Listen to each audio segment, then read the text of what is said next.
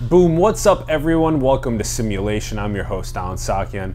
We are still at COFES, the Congress on the Future of Engineering Software, for our second annual partnership with them. We are now sitting down with Dr. Robert Graebert. Hello. Hi. Thanks for coming on to the show. Really Thank appreciate you. it. Very excited. Are you coming here all the way from Germany? Yes. Yes. Well, headquarters in Germany, but I have a history in the Bay Area, so I love always coming back here. Yes, the Bay Area loves Germany. We love you very much. We love CAD very much, which is a lot of what you're focused on right now. Also focused on building surveying, so we'll be talking about that too. Sure. Robert's background is very interesting. He's now been 18 years as the CTO at Graebert. Also, prior to that, did his PhD in civil and environmental engineering at Stanford, doing energy management in commercial real estate and impacts on building energy performance. So let's talk about this on your journey perspective. So, Okay. how did your interest even in this engineering and software get started? Sure. So I think even from a young age, was always interested in computers, gaming, but also trying to figure out how everything worked. My father actually was one of the very first entrepreneurs in the sort of computing time. So that was always sort of a role model for me. I basically did high school in Germany, but left to go to the UK when I was 16. I finished my high school there, and then the natural progression was to kind of go for an engineering or computing degree in London. And so that's what I did. I ended up doing a 4-year degree and a master. As part of that, my interest got sparked in mobile devices. So this is pre-iPhone, pre-Android. The Windows Phone was just starting at that time. This is in 2000 or 1999. And I was interested in saying, is it possible to bring engineering software, which was, what we had worked on in the company or my father's business, would it be possible to have that work on mobile, right? And so I took that on as a challenge, and part of my sort of final year project was doing real-time graphics on mobile devices, and then seeing, can we take that even further and bring on a full CAD system onto mobile. And this is sort of my first real software project, was a CAD product. And you mentioned building surveying. One of the questions we asked ourselves, why would you want to do CAD on mobile, right? Mm-hmm. Viewing, you could even use a PDF or something simple for that. Why would you want to have access to a full CAD system? And so we realized a lot of the jobs in which we actually consume CAD or create CAD have to do with the physical world, right? Whether that's in AEC, when you actually, you have physical spaces that we're designing here, so or it's on the shop floor when you're actually making the product. And so we realized there's no real point in doing an architectural design package in the field, but doing a surveying package makes a lot of sense, because now you're recreating the geometry from what's actually in the physical world. Mm-hmm. Mm-hmm. Okay, so when you're finding yourself getting first involved in engineering, your father is obviously this big role model for Sure. you getting involved, and then you're starting to figure out that you're kind of trying to position yourself somewhere within CAD, making it applicable for real world scenarios, like building surveying, making it easier for, you said, to have CAD on mobile. Yes. And this is somewhere where I don't think I've really heard this quite yet. Yeah, CAD on a mobile device versus on your desktop or laptop. Yeah, I want to hear more about the reasons behind that, but I want to also have you explain post. This was at London when this was happening? So this is sort of at the tail end of my my degree. I was really interested in this question about what's possible with these mobile devices, right? This was the first devices that went beyond the flip phone. They had a screen, that touch interface. Yes. And so now, for the first time, you could envision more professional applications, not just telephoning and text messaging. And so that's something I explore with my with the real-time graphics. So I realized, hey, there is something possible. You can actually really drive 3D graphics on these devices, even albeit at a slow pace, but you could. And so I realized that if going back to Germany and joining my father's business would be a great way to explore that further. And that's what we did. We created a small team to start then building a mobile CAD package. A mobile CAD package. Now, but then you went to Stanford after London. So no, I actually went to work for 8 years.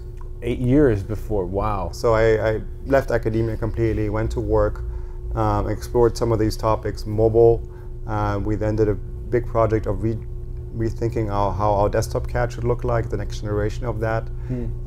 That's something I worked on for quite a number of years, so building out a team to support that. And then as part of COFIS, actually, this conference, we got in touch with one of the professors at Stanford who was looking at the intersection of civil engineering and computation. Like, how can you use computational methods to drive change in the civil engineering field? Martin Fisher at SciFi, which is the Center for Integrated Facility Engineering. And we basically started talking about different topics that could be interesting. And over 2 or 3 years having those conversations, we realized maybe it's the best would be for me to kind of join the PhD program. And I did that in 2009. Okay. So then before we get to the PhD program, so what were some of these in 2000 when you're putting together this team at Graebert? What are you guys doing with CAD on mobile? Of course, the computation is so much less, the power so much less, sure, and the graphical capability so much less back then. But so yes, so we first obviously looked at sort of visualization and markup. So one of the things we developed was the ability to embed voice messages into drawings. So you take your drawing outside, you embed a voice message saying, you don't want to write it down, you don't have time, so you just make a voice message instead of it being a WhatsApp, whatever. It was actually embedded in the design. okay. So not only does it have, your notes, but also has context and where exactly it was referring to. The same for pictures, and that was one use case. The other use case was really data collection. And so we had partners that would build, for example, GPS tracking software. We embedded the software in heavy machinery in the construction field, where there were just terminals, and we would use a mobile CAD to really capture what was being done in the field. And the product that we built ourselves was really all around this idea of very efficient on-site plan production of drawings of existing buildings.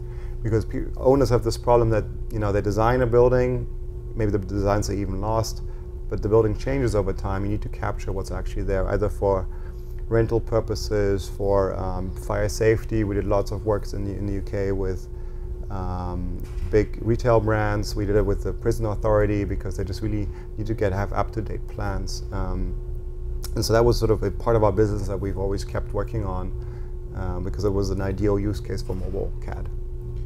Okay. So one of the things is, when you're looking at CAD's capabilities back in 2000, you're thinking about how to augment it, make it more effective for both on a communication level between people that are working on the same project, as well as make it more efficient for the environments that it's being put into, like construction, and leveraging already some of the newer technologies like sensor technologies, GPS. Sure. So what were, and then you kept teaching us that you were doing more of this work and trying to add on to onto CAD. So then did it seem like there was something that was like sticking as you were adding things into CAD to make it a better tool? What were the things that you were seeing most people were wanting to see CAD to get better at? I think what we actually realized is that the CAD is an interesting underlying fundamental technology really to create these designs, but we weren't necessarily working with CAD users. Right? The CAD user is the typical person that sits in the office and works with a large screen. The person that's in the field is not a CAD user typically. It's a surveyor. It is maybe somebody that's not that skilled in desktop computers. And so we had to really rethink how we actually interact, how the user interacts with the product, make it much more workflow driven than this open set of 500 features that you can use in any order. No, you have to go through step from 1 to 10. We've evolved that product line actually over the last years into even more sort of specific niches. And one of those that we have today is the kitchen survey market. So it's a market where in Germany the customer would go to kitchen studio, design his kitchen with the seller, but they won't produce it until they've actually gone out to verify that the measure that would actually fit as details about where are the outlets, how's the window sill position, what kind of materials are we looking at. And so we would build a specialized solution, and somebody who is a trained kitchen salesperson has no problem picking up the software, understanding what is required of him, what measurements does he have to take. So fundamentally it's still CAD, but it's so much more of a workflow-driven tool. And this is what we've seen always from the beginning. CAD is really like a fundamental building block for a lot of engineering software, where the idea is you're presenting geometry, or you have, and through the specific applications you derive meaning what that geometry actually represents. Is it a screw? Is it a wall? Is it something very different? And that's why so much engineering software builds on top of CAD.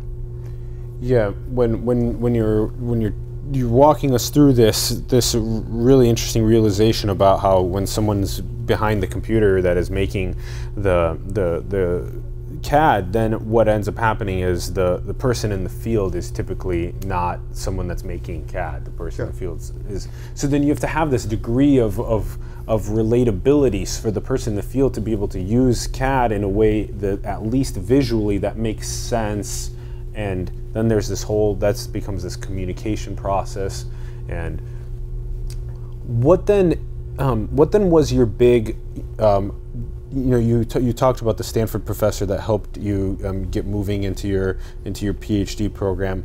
What was that, what was that fire under you that sparked you to also go and start studying the Well, I was obviously interested in kind of exploring some questions a little bit further that, in an economic, a business context, it's a little bit harder to keep asking the why question. At some point, you're going to deliver a product that you can sell to customers, right?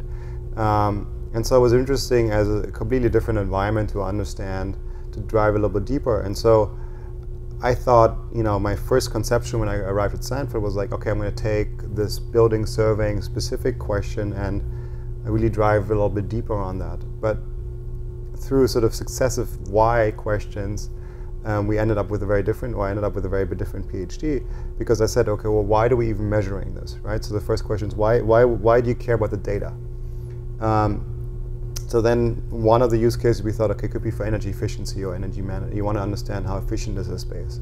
So then we started looking at, okay, well, how precise does the data need to be for it to actually make a difference in the energy calculation, right? So what degrees of precision are we looking for? Is it centimeters, meters? And you find out very quickly that the geometry really can vary by quite a lot for it not to have a significant impact on the energy. So then the question is, why do we even go out to measure this? And then the question was, well, why do we even want to do an energy model, right? Why would you want to, what's interesting in that? And well, then you can say, well, maybe I have a goal of reducing the efficiency. And then I kept doing this, and then we kind of realized there's not really a uniform approach to doing energy management, in the corporate real estate specifically. I picked corporate real estate for one point because it was large enough that actual energy efficiency could make a big dollar difference, right? If you save 10% on a $1 million bill, you're saving money. But it's also close enough to the core of sort of the management of the company, so that's visible enough that they could say, well, maybe it's useful for us to do so. And so I started studying different companies across the US, and I realized there's really very high degrees of professionalism, or different degrees of professionalism in that industry today. There's even a challenge of using the correct terminology or the same terminology. And so I ended up really thinking about what are the methods that exist today, what are the methods that potentially could make sense, and do the tools that are available really serve the industry well. And so I started with saying I want to measure spaces, to basically saying, well, we don't really we need to first understand, we have to first generate a common language and a common practices around how we're going to deal with all this data that we're producing. And so from a very sort of technical starting point, we ended up with something that fundamentally was really about talking to people and understanding how they work today. Yeah, the idea of taking a look at something that seems to be a very common theme, like a commercial building, and being able to see it through a lens of how can I make it better. And not only how can I make the tools better for the engineers and designers, but also how can I make it more energy efficient. These are very important things to pass along with the way of thinking to younger people. How can I make things better than when I look around me? How can I design them to be better? So then, did you end up experiencing success with with changing the design of buildings in order to decrease the amount of cost of energy?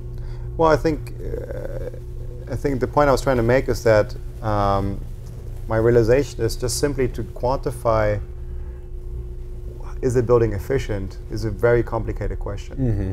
And the second question, there's certain tools in the market that are supposed to help you understand, is your building efficient? But also, is the building more efficient than it was previously? So you've changed the windows potentially, changed the lights, right? Yeah, yeah.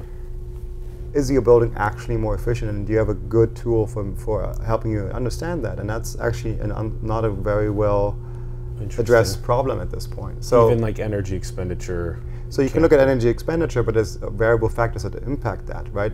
Weather, occupancy, among other things, opening hours, etc. But year to year, you can see that in like June of 2018 versus June of 2019, that's usually similar weather. Well, so yes, so we're getting it's a little bit into the weeds right now, but these are also interesting weeds that we like unpacking. Yeah. Yeah. So so you typically use a normalization for that, right? You say this year we had this many heating degree days, and this year we might have had a different number, so we want to normalize for that, because we don't want to just look at the bare consumption. We want to look at consumption normalizing for weather. Mm-hmm.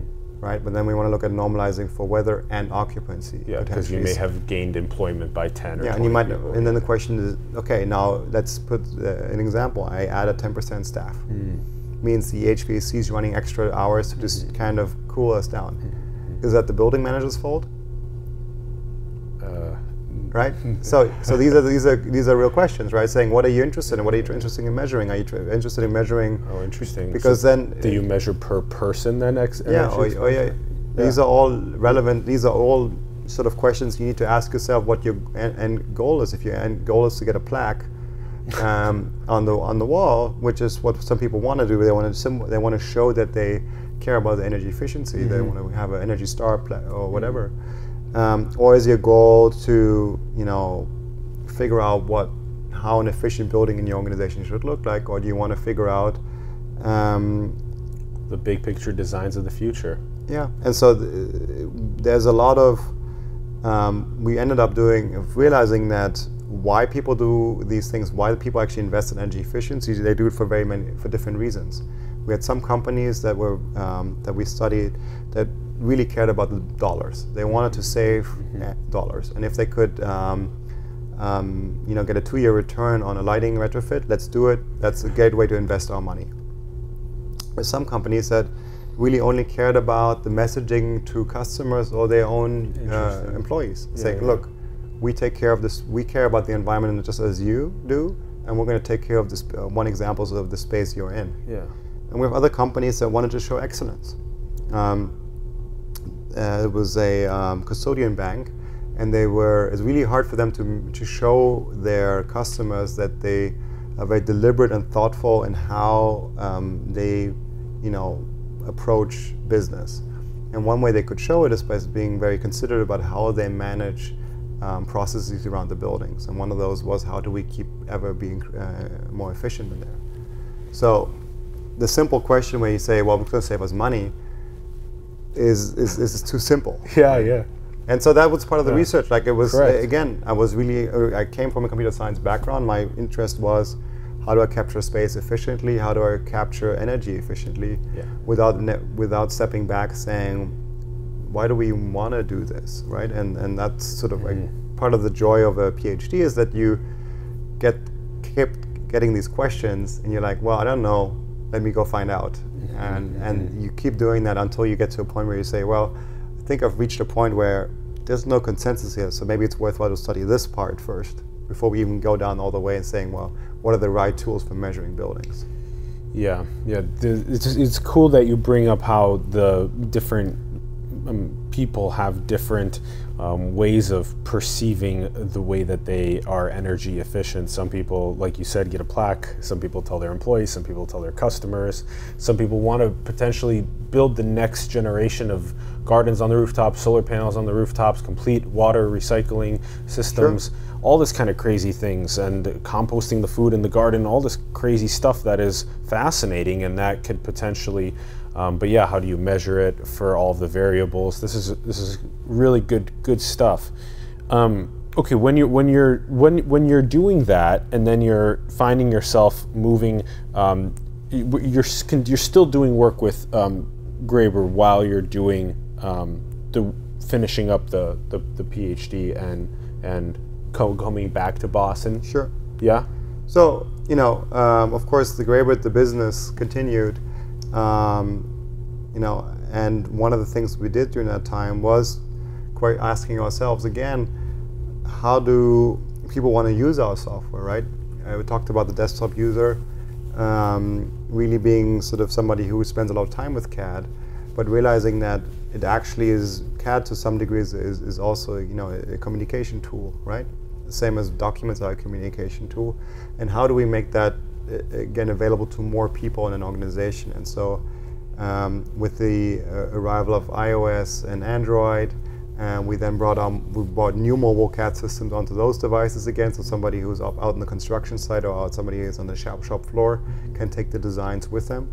And then we, actually another COFIS conversation a couple of years ago led to us working on a full cloud-based CAD system, right? And again, main driver for that isn't necessarily say, cool, we can do it. It's more about, well, how do we access that user who's not going to install that big install of CAD software, get licensing and all that set up. How do we how can I share a design with you so you can comment on it, that you can review and give me feedback on without me having to set up something very complicated, right? Yeah. And sending out a PDF serves that to some degree, but I have no way of getting that back if I don't want you to give that to you anymore. I have I have very little control of the experience that you're going to have while you're viewing that. And so those are the things I was part of, moving that forward, even during the PhD, but of course in a much reduced role, as that was really my focus. And then, what have you been seeing then in CAD and in building surveying over the last? Has it been 10 years since the PhD? I finished 2015 or 16, so recently, a couple of years. 3 years, 3 years, yeah, since PhD. So what has it been like in the last 3 years when you've been doing some more of the building surveying and CAD at the cutting edge? What have you been seeing? So CAD is quite diversified in what kind of tools we're using. So AEC, computer-aided design versus mechanical, versus sort of what we traditionally do, which is sort of, we call it 2D CAD, but it's actually 2D and 3D, but they're all slightly different paradigms, and we do see a lot of that growing together, right? And you see more and more design happening in tools like Revit, SolidWorks, sort of to name just two leading products. But there's still a need to communicate again. So our type of tool, which are really drawing tools, to have that as a documentation and legal contract and also a communication tool continues to be relevant, but it becomes more and more relevant to be able to consume and work with that other content. You were teaching me about this earlier, just that all of these platforms have their own exporting, their own system. They all have their own formats. They all sort of traditionally have proprietary file formats, but there's bigger push by the users to say, hey, we got to figure out how to collaborate here and how to get the different functions of a business to work together. And so I think it's quite an interesting time. We've had this cloud shift now happening for the last 5 years, and this used to be leading industry. It's sort of a little bit more laggard simply because of the large install base of the sort of traditional desktop applications. But we're trying to also enable some of our partners who currently are finding it a little bit hard to kind of move to the cloud and mobile with our tools to make that a little bit easier. Because we do believe in the potential for enhanced capabilities there. Yeah. So assisting some of your clients to make the transition to cloud, and then is there also is there a specific CAD tool that you find maximizes collaborative capability? Well, I don't want to. So there's obviously, everybody's trying to solve that problem in some way or form, right? Traditionally, if you look at the mechanical CAD space, you use something like the PDM systems of the world, where all the data would be managed in one place, but only one person could check out that data at one point and work with that, right? that's inherently limiting because if you and I want to make changes to the same part, it's not possible, right? And there was a lot of pain points there, and we're seeing more and more systems now move towards sort of a more database type approach where everybody can make changes and they all flow together into one sort of master repository. And it's more in the mechanical space today, excuse me, and less in the AEC space, but I see it there also coming now. So those sort of common data environments where people all publish their data together. And I think that fundamentally changes the collaboration game, because now I'm no longer limited by single access. We can all access together. Yeah. Our solutions, for example, today already include abilities to share view-only links that not only give you access to the design, but they also are live. So whatever, if I make a change, even after I've shared the design with you, you'll see the live version right away. And I think that's super powerful, just to ease never having to worry about, am I looking at the latest or am I looking at version 56, right? And I think it's just, it gets enabled by cloud mostly. Just the idea that you're no longer passing on files. You basically have a central repository and we're all looking at the same truth. Yeah. Interesting. The central repository seems to be the one of the main ways to make sure that the collaboration is always at the final, that you're always collaborating on the final product, at the edge. And then what about with building surveying? Sure. On that side of things. So building surveying for us, I think the main changes now, it used to be that we would go out, or our clients would go out, we really focused on selling that software, would go out and create a DWG, so a classic drawing file.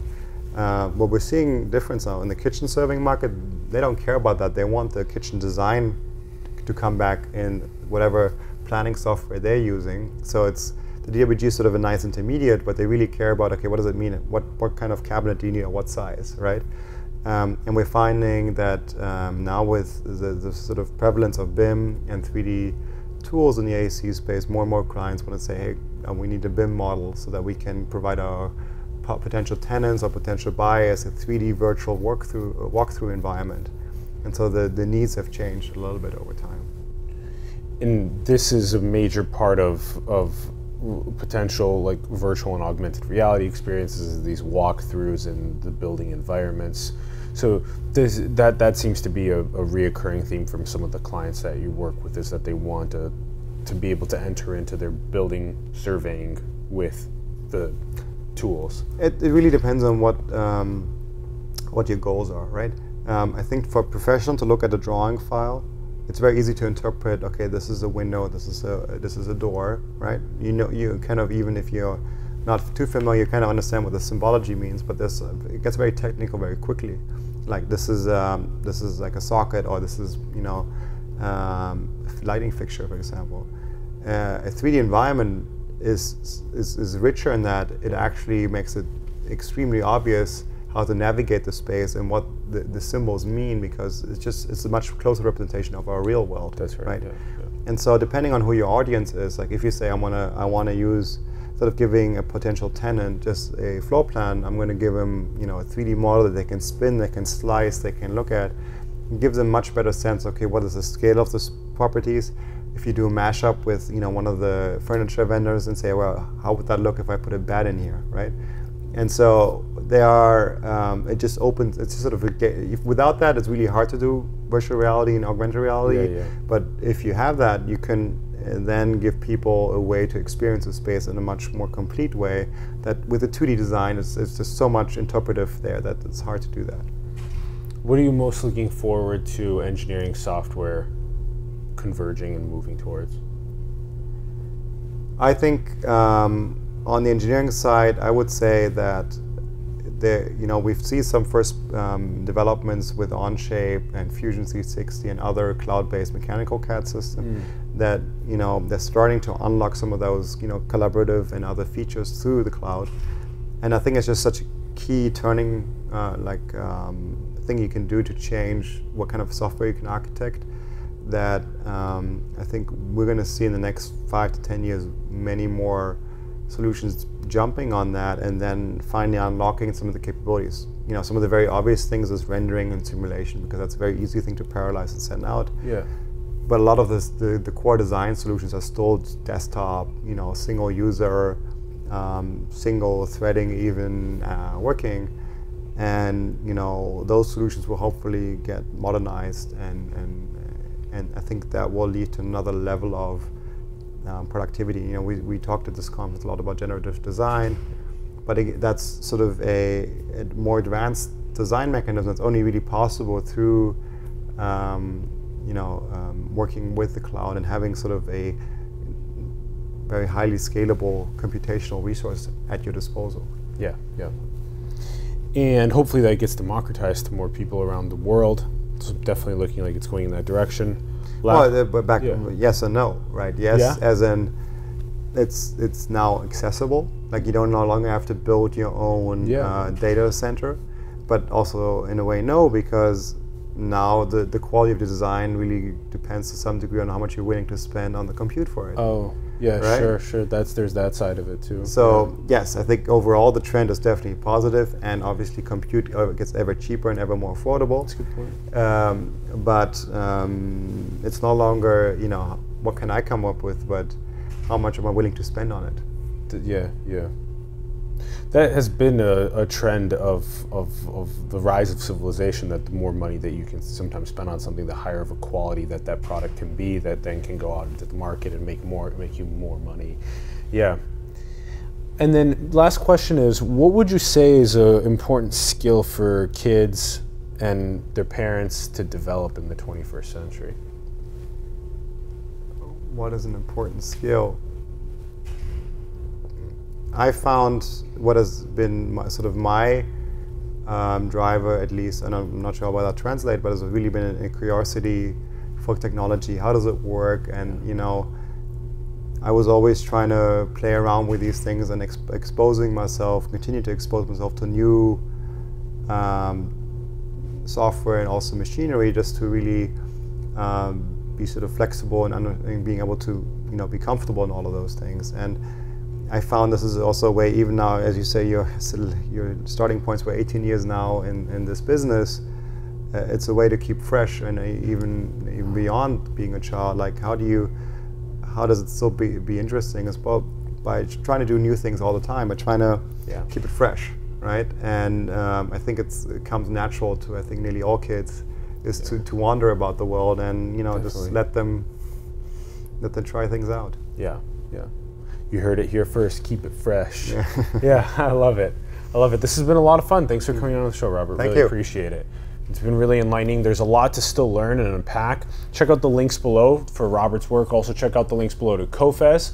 Also give us your thoughts in the comments below. We'd love to hear from you about what we talked about in this conversation. Go share it with other people as well. Support the artists and entrepreneurs that you believe in. You can find all of Simulation's links below. And go and build the future, everyone. Manifest your dreams into the world. Thank you so much for tuning in, and we will see you soon. Peace.